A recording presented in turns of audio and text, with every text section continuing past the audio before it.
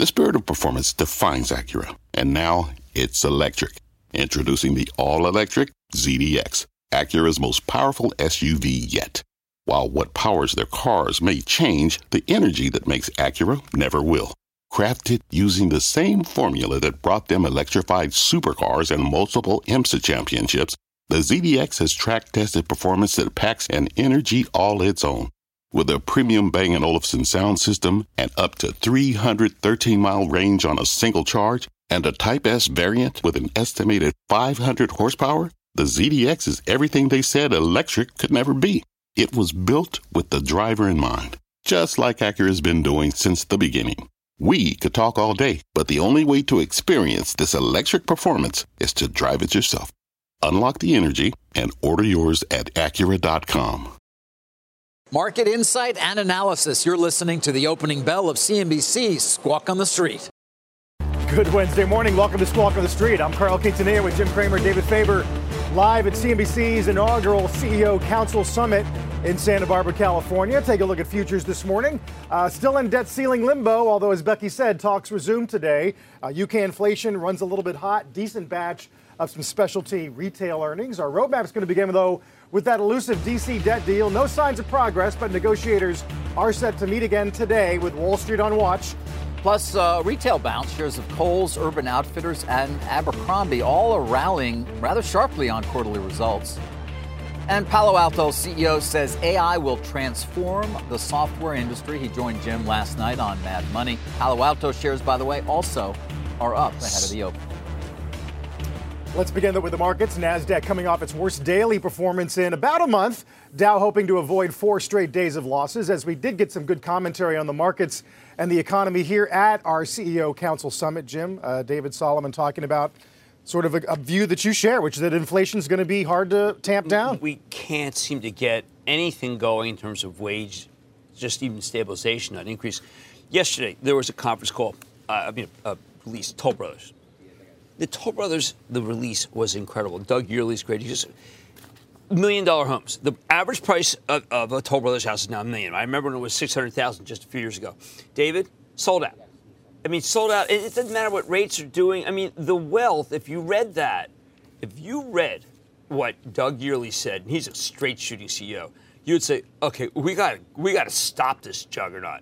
PMI strong yesterday. This thing was, it's like, look, there are so many wealthy people. Now, I'm not saying we need great redistribution or anything. I'm just saying that it's unaffected by mortgage rates. In the face of steadily rising mortgage rates was my question, and look at that chart. So what is that?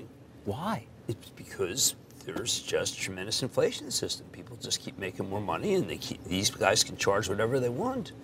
And I think that's kind of what our problem is. That's when you talk about sticky, it's not necessarily the generic food at a Walmart. They can't stop this. Mortgage 30-year fix back to 7. First time since March 9th. And Jim uses the term sticky, which is getting used a lot around here anyway. This is what David Solomon told us yesterday at our council summit. More in the camp that we're probably going to have a recession is because I think that inflation is going to be stubborn.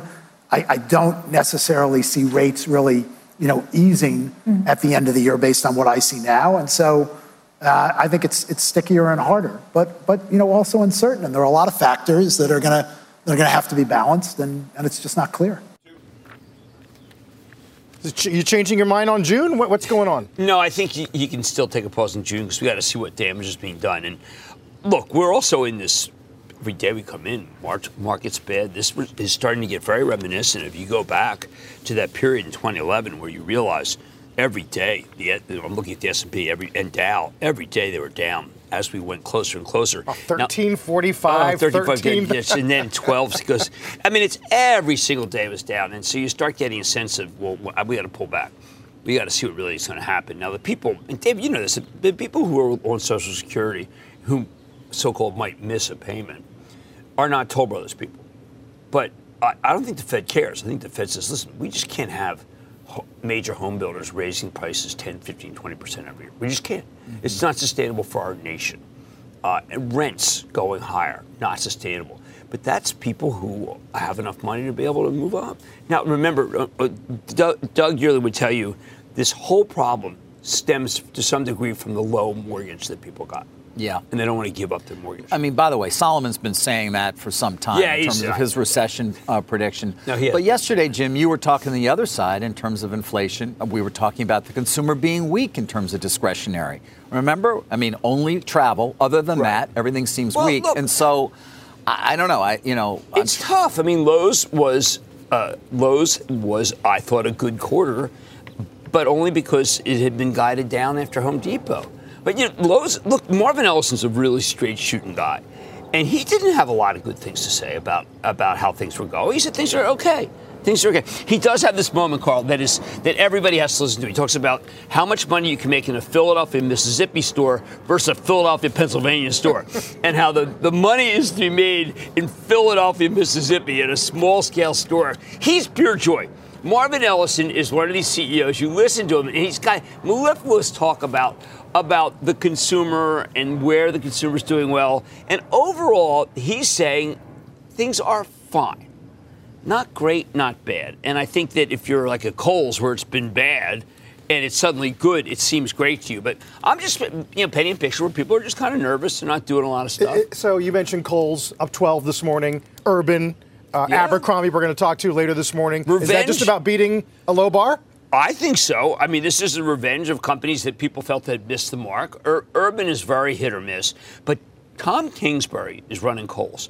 And if I don't know, I'm going to do this just because it's fun. David, in your checks of Burlington. Yes. Right. Yes. Yes, which I know you got that. No, that's like the price of a Burlington store. Kingsbury is a genius. And he's turning around Kohl's. I'm not kidding. Kohl's is turning. Now, I know sometimes the rebranding, it's like Sephora, and then underneath it is Kohl's. But I'm going to Kohl's. I'm going to go back to Kohl's. To buy slacks? I'll get some slacks. I got some $14 slacks at TJ the other day. Really? Are you really saying that Kohl's is coming back? I'm saying that Tom Kingsbury is pulling off a miracle. They've been in your crosshairs for a long Why? time. What are they doing that's suddenly different than what was happening under They're being smart. It's quite a change. No, he's emphasizing value, but he's got the inventories down. I mean, this place has been the most promotional place. I've always felt it's one of those places where you go in, and if you bought something the week before, you'll say, darn it. Should have waited. Half price. Mm-hmm. But he has got that thing going. That is the beginning of a major move. And I didn't want to believe it because I felt that, but I had dinner with Kingsbury when he was retiring from Burlington. I thought he was done. It's the second act. There are second acts. As for housing, we got an upgrade of Sherwin today. I saw that. On a housing Very trough. Positive. That is, nobody's saying the painting's been bad. All the, Home Depot, Lowe's, DIY, okay. What was interesting was Lowe's talked about the professional actually being strong, but they're 3/4 DIY. But I thought I think this is a very contrary call, but it's contrary because if you're looking at what we do every day in the stock market, you're not thinking your house is going up in value, but your house is going up in value. That's what's so strange. And that's because of the shortage. All these home builders just talk endlessly about millions of homes. We need millions more homes, not hundreds of thousands more homes. So you're just really positive on the home builders. I shouldn't be. By the way, you're supposed to hate them. I know. We've been talking about that for the last 8 months, and all they do is go up in terms of the stocks. Yeah, look, we love the value companies on how their gross margins are, right? Because that indicates how much competition there is, whether they're in trouble. The gross margins far exceeded what Toll Brothers thought they could do. And Toll Brothers, their gross margins should be slashed right here. Right. They should be getting crushed. They're crushing it. Strongest group in the S&P. I got to tell you, it leaves me confused, though, in terms of whether this pause is really a pause for any length of time. I mean, yesterday, again, we're talking about the consumer not being great, but then we're coming back to the idea, wages are still fairly strong. Yes. And today, then, you're talking about housing continuing to be on fire. I don't know. What do I look at? Layoffs, and we don't have them. I mean, other than Meta. How many can Zuckerberg give us? Other than at Meta, we don't have any layoffs. He's been the gift of layoffs. He gives them to us every day. Nothing today. Well, Musk did a pretty good job there for a while, too. That was very quick. But no, I mean, people losing jobs, it's not a nice thing. But we have not seen, I don't know, there's a weird moment. I'm sure I should have told our guys to queue it up. Nikesh Arora on Palo Alto last night was the first guy to basically say, look, I now know where to save. I can let go of a lot of people, really, and make a lot more money. You mean because of AI and machine learning? Because of AI. I'm starting to hear it. It seems almost hard to imagine that companies have adjusted that quickly to understanding in terms of what they can use to replace people. But I'm starting to hear it, which is a little worrisome in a way for, I don't know, just generally speaking, that it's moving that quickly. It is. And I thought what was interesting, I mean, he mentioned it, and I kind of then went on to some other talk, and I said, no, Nikesh, you got to go back. Are you telling me that you're now able to identify places where you just don't need people and you can make a lot more money? And he said, yeah. And by the way, this is not always the lower rung jobs. This is oftentimes higher up. Right. What you'd consider fairly significant skill jobs. This whole call center. No, it's not that. We're not talking about that. We're people talking with about 20 years seniority. Yes. Exactly. Yes. Because this machine can basically ingest that experience overnight. Yes, and replicate what you do. He's talking about gross margins going up in part because you just don't need a lot of people. It's not dead wood, okay? I know that concept, I once used that concept out loud. You can never use the term dead wood because it's like, that's pretty insulting. When you're in a room, all right, we got to get rid of the dead wood. That was Goldman Sachs, by the way. Goldman recession sticky. But I do think that what's happened is when you get a guy like Nikesh who's got a great company to begin with, and he's using a lot of AI to stop the bad guys. And then he starts thinking about, hold on, AI, this is pretty intelligent stuff. Let's figure out which division maybe we can cut back on. And then suddenly it's happening now. Morgan Stanley today on Palo Alto sees a $100 billion market cap in 2 years. Be 60% upside. Well, he's got all these other companies reporting bad numbers, and it's so funny because you'll check in with Nikesh. He'll say, Jim, no, you see, they're reporting bad numbers because we're reporting good numbers. Because on Wall Street, hey, a competitor of so-and-so had bad numbers, just have bad. No, he's destroying everybody's numbers, with the exception of Zscaler, which has good numbers. He is head-to-head with CrowdStrike. Sometimes I'll say something good about CrowdStrike, and then it's like, I'm hacked. But you'd give them the AI premium, the AI halo? Yes, they have it. They're in that bucket. Justifiable. You think he'll be there in 2 years, Jim? To enjoy that $100 billion market value that Goldman... his fifth year, and by the way, in terms of S&P versus him, it's crushed. It's almost triple. Yeah, no, he's had great outperformance. Yeah. There's no way... is he going to stay? I don't know. Great players stay at great teams. I wonder if he's got bigger... Aaron Rodgers. At some point. Maybe other than Aaron Rodgers, Aaron Rodgers' life. He was at Green Bay for a while. Anyway. I'm aware of where he's playing football now. I didn't know. Yes, this is a big year coming up for those of us who've been waiting since 1969. I might have been out of his strike zone. Oh, God. Brutal. Is there a statute of limitations on this ends, thing? Does it? No, it's never going to end. He's just going to keep piling it on. I'm working. Well, I did the Princess Bride for like 4 days. Come on. Oh, we're going to get back to that. Don't you worry. Still to come this morning, Florida Governor Ron DeSantis is set to launch his presidential bid today.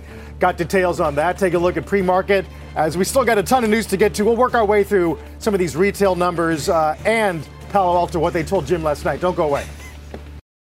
Hello, I'm Laura Castleton, U.S. Head of Portfolio Construction and Strategy at Janus Henderson Investors. Is a brighter future possible? At Janus Henderson, we think it is. For 90 years, we've worked to help clients achieve superior financial outcomes and fulfill our purpose of investing in a brighter future together. We know that this means our thinking and our investments are helping to shape millions of brighter futures for the next 90 years and beyond. To learn more, go to janushenderson.com. What's on the horizon for financial markets? At PGIM, it's a question that over 1,400 investment professionals relentlessly research in pursuit of your long-term goals. Specialized across asset classes, but united in collaboration, our teams provide global and local expertise. Our investments shape tomorrow, today. Pursue your tomorrow with PGIM, a leading global asset manager. Little aerial footage of where we are here in Santa Barbara at our CNBC CEO Council Summit. Look at that little drone right above us. Finally got some good weather out here this morning. Yeah, I love it out here. It's been huge. Well, now it's nice. Although apparently May is not the greatest month for sun. How about June gloom? Where were we at? I don't know. I don't know. Every time I come to California, it's raining. I can't explain it, but at least it's not. Let me know when you're coming. I won't go. Meantime, Florida Governor Ron DeSantis is expected to formally launch his bid for the White House later today, and he'll do so alongside Twitter CEO Elon Musk. The two have a plan on a discussion on Twitter Spaces moderated by tech entrepreneur David Sachs, a DeSantis supporter and Musk confidant. In his interview with Faber last week, Musk did hint at what he's looking for in a candidate. Don't we all just want a normal human being to be whatever the president? That means, whatever, I'm not even sure anymore what normal means. No, but I mean, like, just, I don't know, just sort of... You want somebody who's competent. That's helpful. Yes, I think definitely somebody's executive ability is underrated. Since the president is effectively the chief executive officer of the country, it actually matters if they are a good executive officer. Yeah. It's not simply a matter of do they share your beliefs, and but are they good at getting things done? There's a lot of decisions that need to be made every day. Many of them are unrelated to moral beliefs. Right.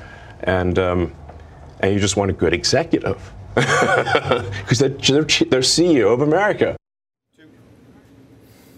By the way, if you did miss the interview last week, you can always catch David's full interview with Elon tomorrow night as well, 8 p.m. Eastern time. We know DeSantis, guys, has a lot of cash. But the discussions today is largely about what it means for Twitter as well. Yeah, Elon will not endorse a candidate specifically. You could imagine, though, certainly given a lot of the focus that he has on the woke mind virus, as he likes to put it, that he would probably be aligned in some ways with DeSantis. But again, he's not committing to that. And I think to your point, he's trying to make Twitter a platform. If the Democrats were having a primary, my guess is he would be happy to entertain as many candidates that wanted to join him on that as well. I spoke with someone who was high level at Twitter not that long ago, talking about how there really was a lot of people that weren't necessary, but that you got to start making it so that video is a factor. And now, I don't know, David, video was. Remember you said people go to that Spaces and they'd duke it out, and then it just went away. Yeah, well, he's certainly trying to create and make Spaces more robust. I mean, we did our interview on Spaces. It's funny because when Elon came in, he had to be the host, so we sat there for a while as he arranged it, of course, himself, because he has no people. This is new. And now he's doing this on Spaces. You didn't give us the behind the scenes. Well, a little behind the scenes, but and then there's DeSantis and Disney, which we've talked about a great deal. Of course, we've been talking about Disney for any number of other reasons of late. Yesterday, I had former U.S. Attorney General Bill Barr, twice actually, remember? He was under George H.W. Bush and, of course, under Trump as well.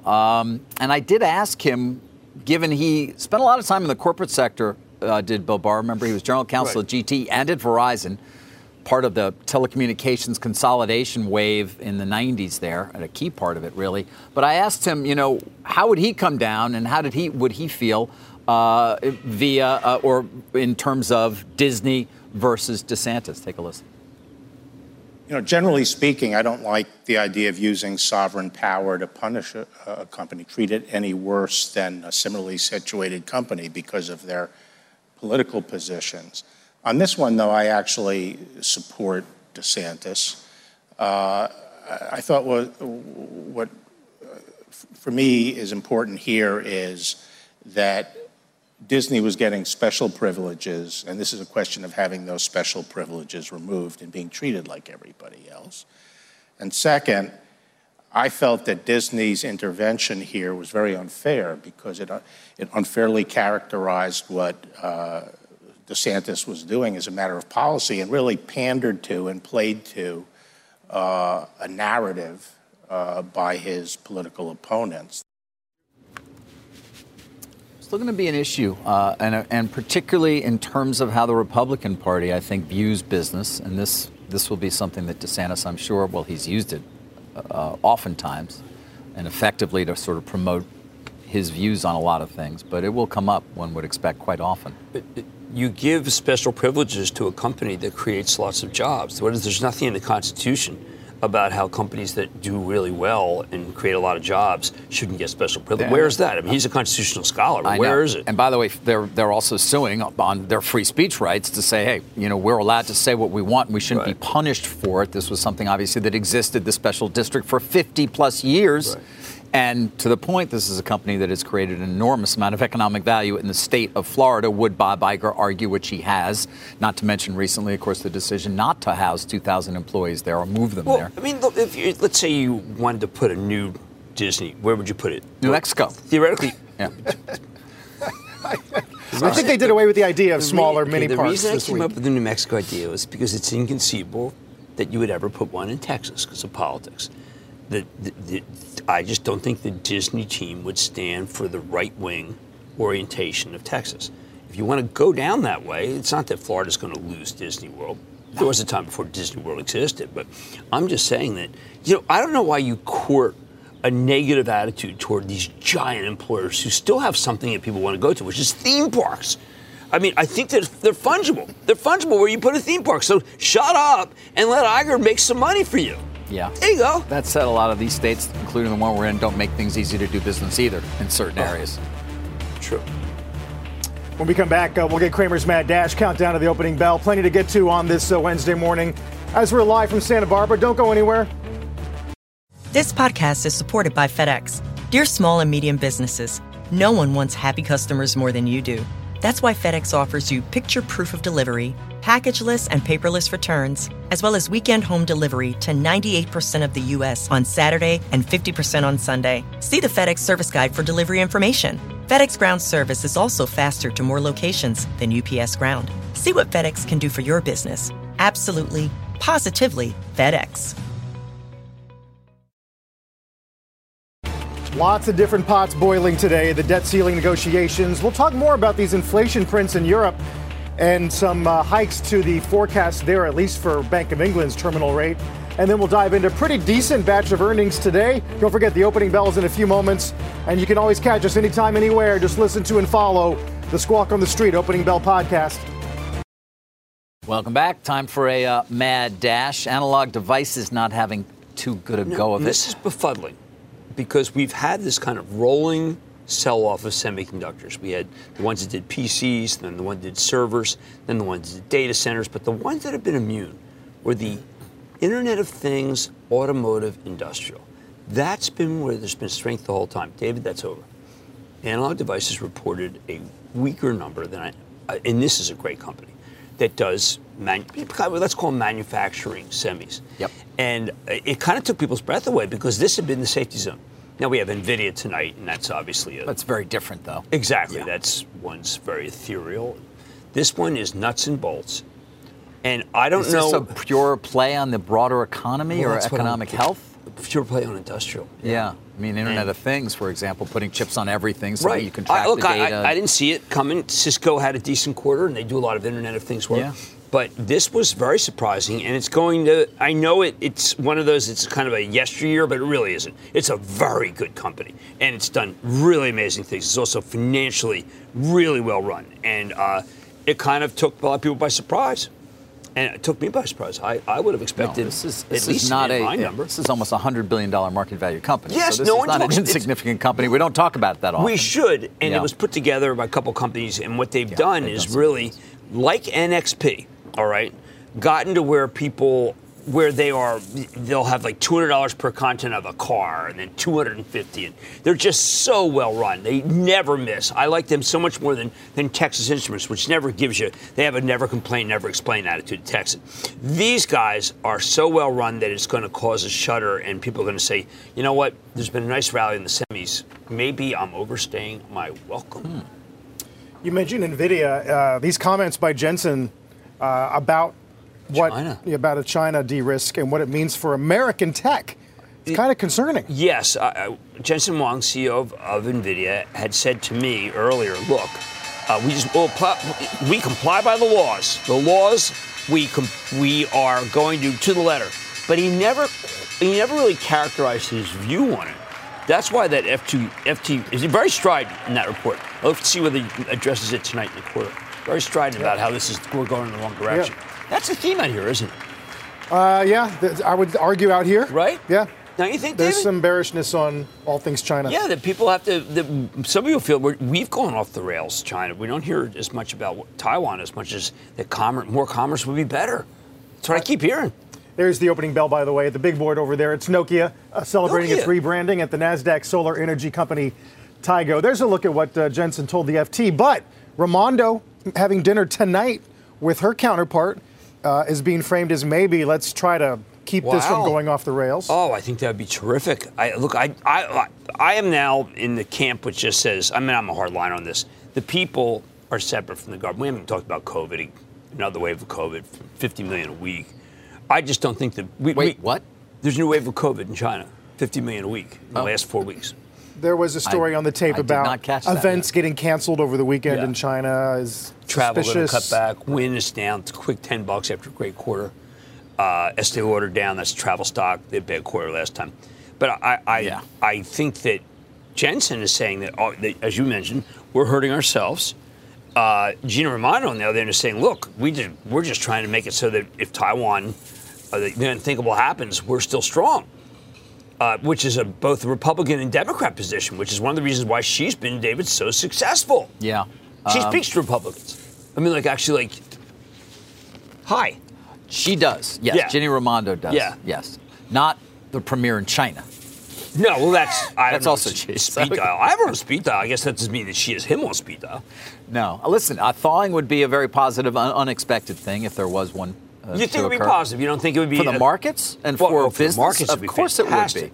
Be fantastic. I mean, this is a number one concern of, as we say, of CEOs. We've said it many times. We heard it here, along with now generative AI and how that's going to change your business and what you need to do. But the relationship with China between this country and the relationship or the potential decoupling is paramount.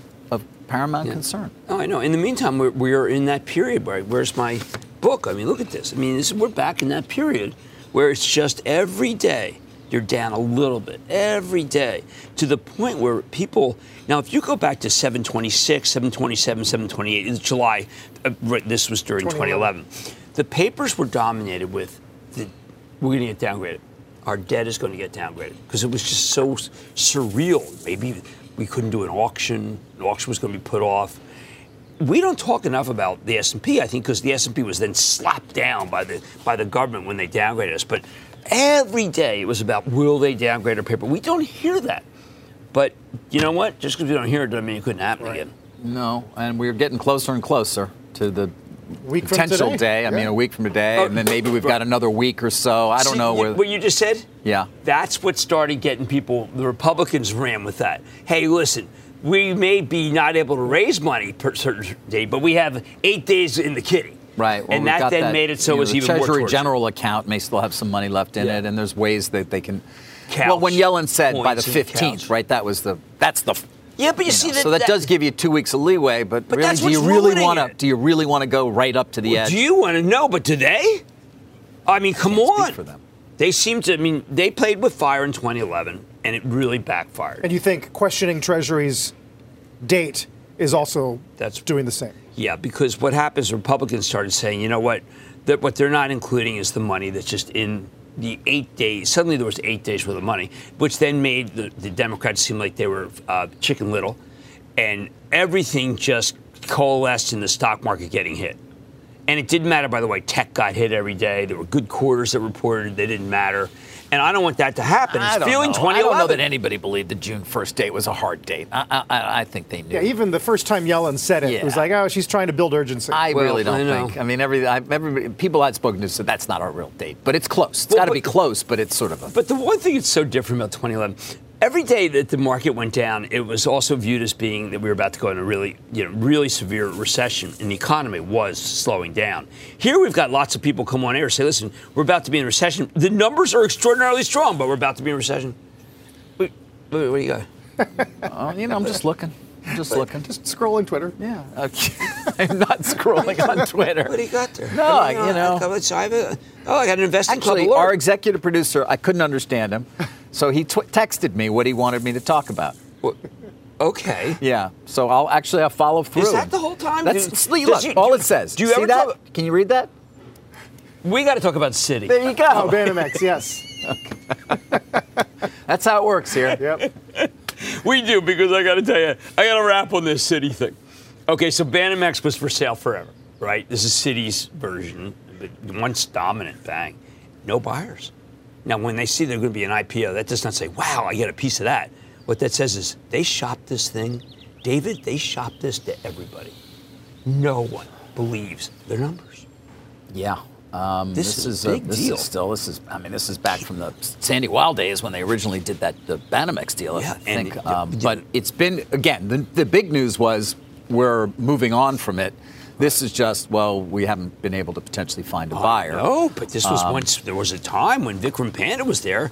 We were talking about having the annual meeting in Mexico City because it was the star in the galaxy that was Citi. Meanwhile, you've talked about this name quite a bit, and not necessarily with a great positive feeling because of the book value being, at least on paper, so much higher than the stock price. I've only seen it with Glenfed and CalFed in the 80s, and those went bankrupt. Citi's not in danger of going bankrupt. Citi has a lot of different great cash management businesses, but the disparity between their tangible book value and their actual is the highest of any bank.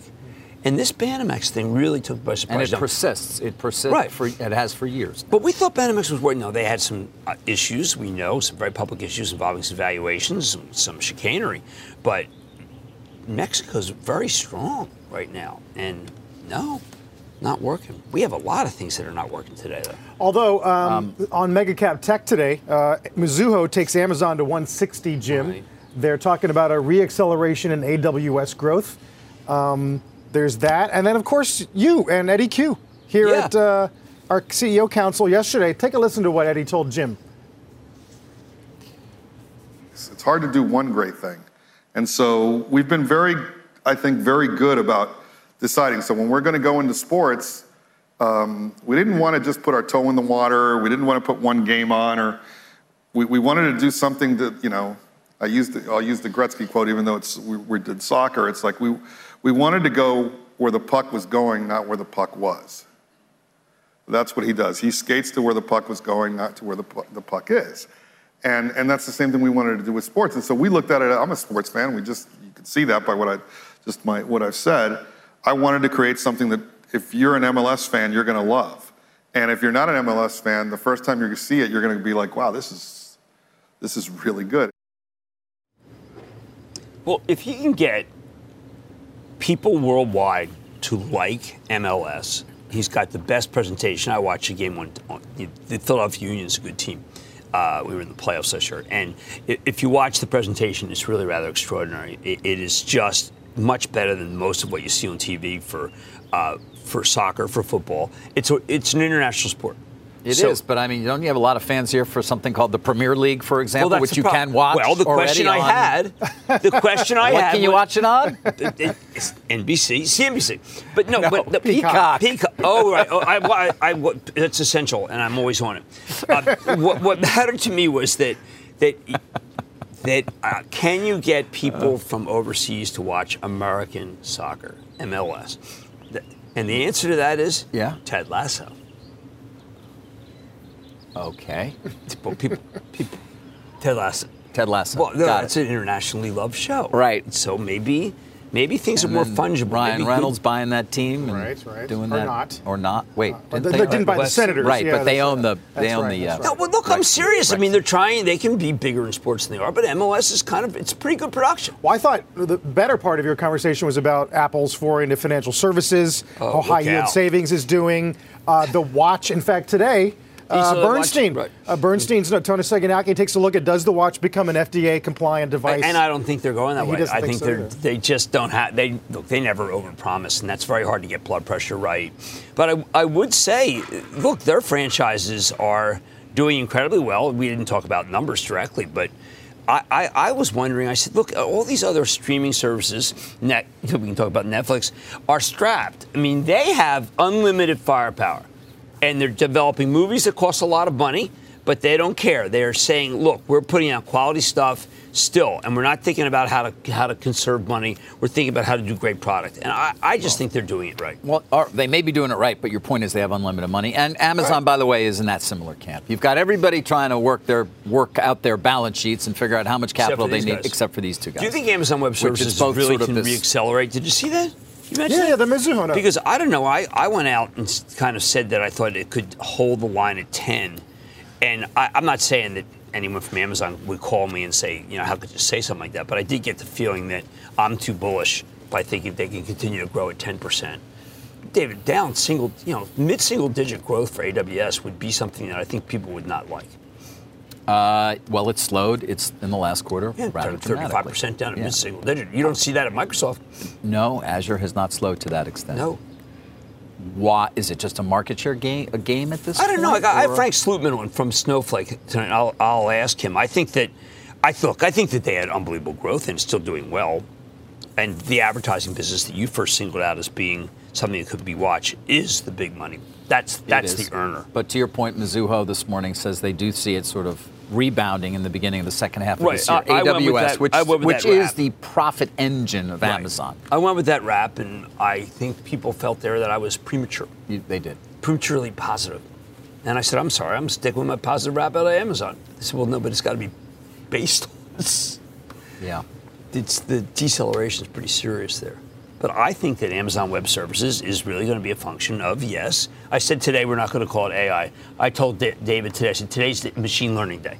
I got tired of AI, generative AI. Now we'll go with machine learning. We use machine learning. We have to mix it up a little because the public is sick of us using these terms. They are? We can't say generative AI anymore? No, generative still works. Someone said generative AI to me. I said, no, it's generative AI. Can we just say the machines are learning? The machines, they be learning. When we hear NVIDIA, when we hear Jensen tonight, I got to tell you, I bet there'll be new terms. He hates the same old, same old. It's important. I mean, anything he says at this point is of importance. That's why the China comments were... is, you could argue, kind of the key to this market, right, Jim? Well, for let's call it not today, but for the last couple of months. I was speaking to Cadence yesterday. Cadence Design, best performing stock over a 5-year period. They do a lot of work in NVIDIA. And NVIDIA's the way Intel was with Andy Grove.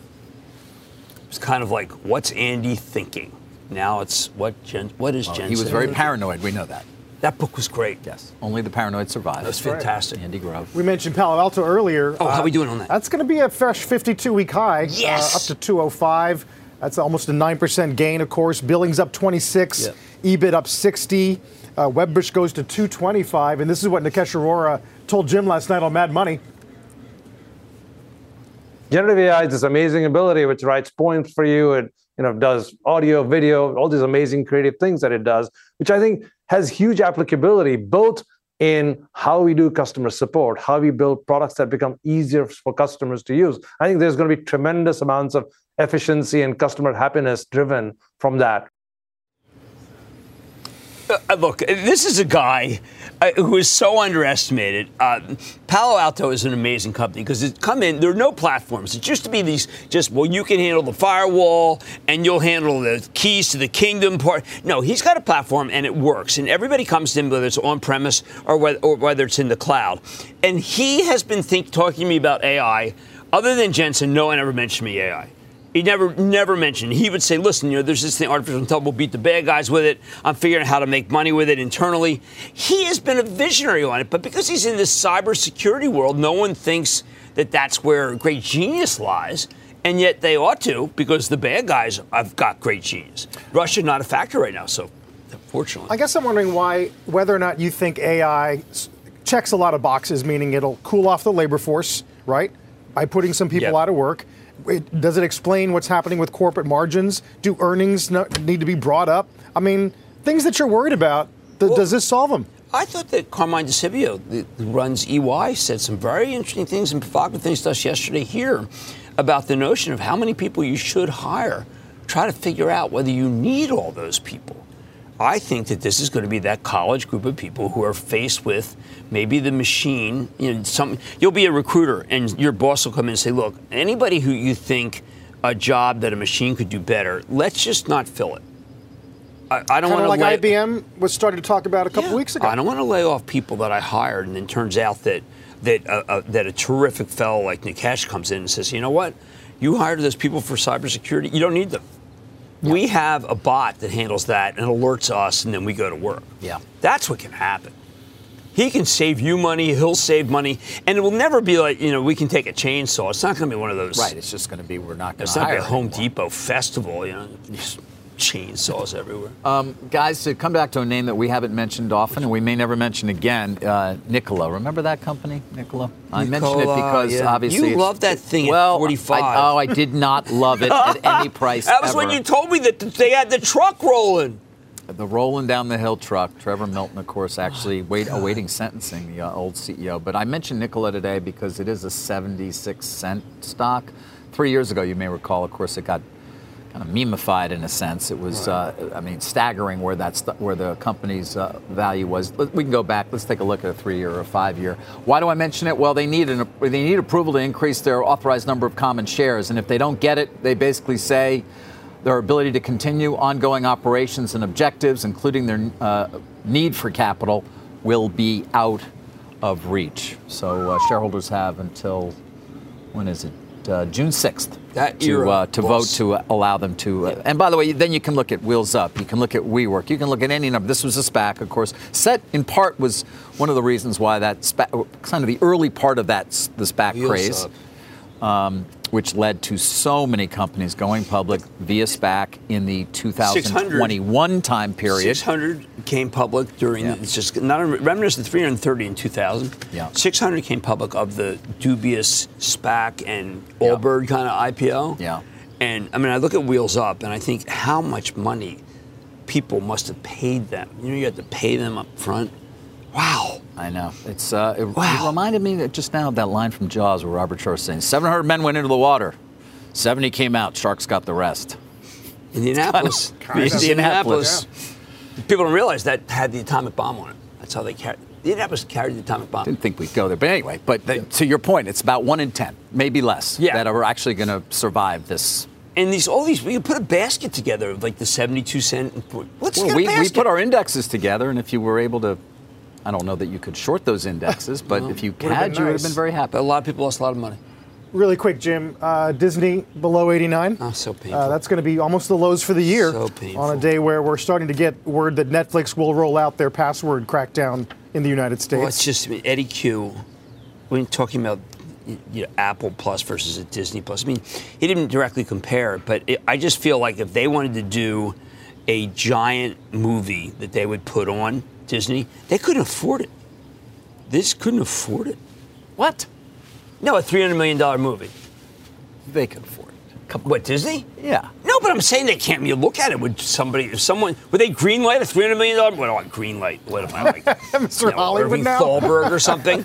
But you know what I mean? I'm saying that they probably have, that's too expensive. They have to think very carefully about their allocation of capital, sure, but they always do that. Well, I know that at ESPN, they've been told, hey, guys, cancel the big projects. We pointed this out after the last earnings. Listen, linear TV is in a decline that is quickening. But you guys were talking about some show you were watching. Oh, Abbott Elementary? Yeah. Abbott Elementary. What's that? Warner Toby, I should watch it. It's supposed to be very good. Do you think Killers of the Flower Moon would be greenlighted at Disney? I do not know. What did that cost? Apple. I don't know, 250, maybe 300 million. What? It looks good. Didn't read and the Eddie book. said it was good. I ordered the book. Darn right, it better be good. Meanwhile, they greenlit the Will Smith movie. That didn't work out that well for them. That was not a hit. It's a huge number they spent. Osage Indians, I mean, it is amazing. They were the richest people in the world, and then just our country. Sometimes our country's not on the right October side. can't come soon enough. Can't wait. Exactly. Let's get a look at the bond universe today. Interesting day. We'll get Waller at 12:10, but more importantly, FOMC minutes at 2.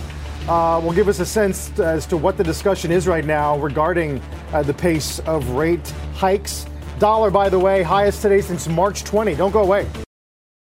Let's get to Jim and stop trading. I covered analog. Another one is Agilent, letter A. They do test and measurement. Another company that is consistent. It's great. It gets it. And test and measurement, they have a lot of orders with biotech. And when you don't have biotech IPOs, you are finding that companies that cater to that industry are just getting hurt. And that is a very unusual miss. Agilent's been a horse, but you got to stay away from companies that need biotechs to generate a lot of their sales.